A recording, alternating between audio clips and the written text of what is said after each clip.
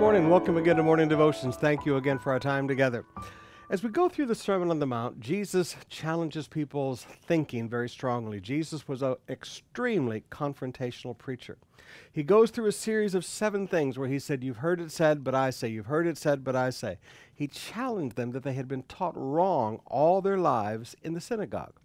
But I want to walk just ahead of that a little bit to chapter 5, verse 17.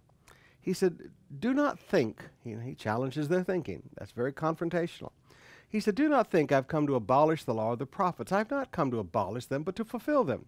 For truly I say to you, until heaven and earth pass away, not a iota, not a dot will pass from the law until all is accomplished. Therefore," all right, he says, now listen, you need to understand. The purpose of my life is to fulfill the law. The purpose of my ministry is to fulfill the law. Jesus took the curse of the law. He fulfilled the law.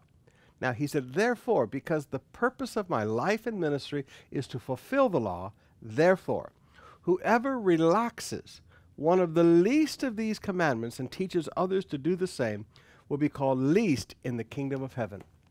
Whoever relaxes the least of one of these commandments. It is amazing to me how people no longer want to stand for what the Bible says.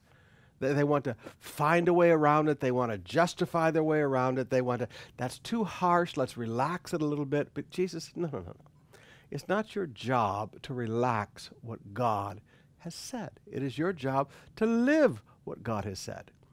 Now, when we see in the modern church where people are relaxing what God has said, we are actually destroying the purpose of Christ, his life and ministry. He said, my purpose.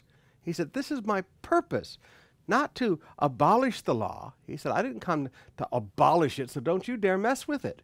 He said, I have come to fulfill the law. Now I want to challenge you today. When you read something in the Bible that you don't like, submit to it.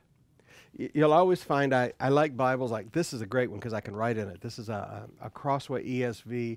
It's kind of like a paperback, but it's every book of the Bible in paperback. I like reading Bibles like this with no commentary, no verses, no nothing, just the Bible words. And the reason for that is when I read the Bible, unlike any other book, and I've got 5,000 plus of them, when I read another book, I'm reading it critically. Is this right? Is this wrong? When I read the Bible, my heart is completely postured in submission. Whatever this says, I may not understand it, but whatever this says is right, period. That is my heart toward the Word of God. It is never my job to, well, I like these people and it seems a little harsh, so I'm going to relax what God has said. We just obey what God has said.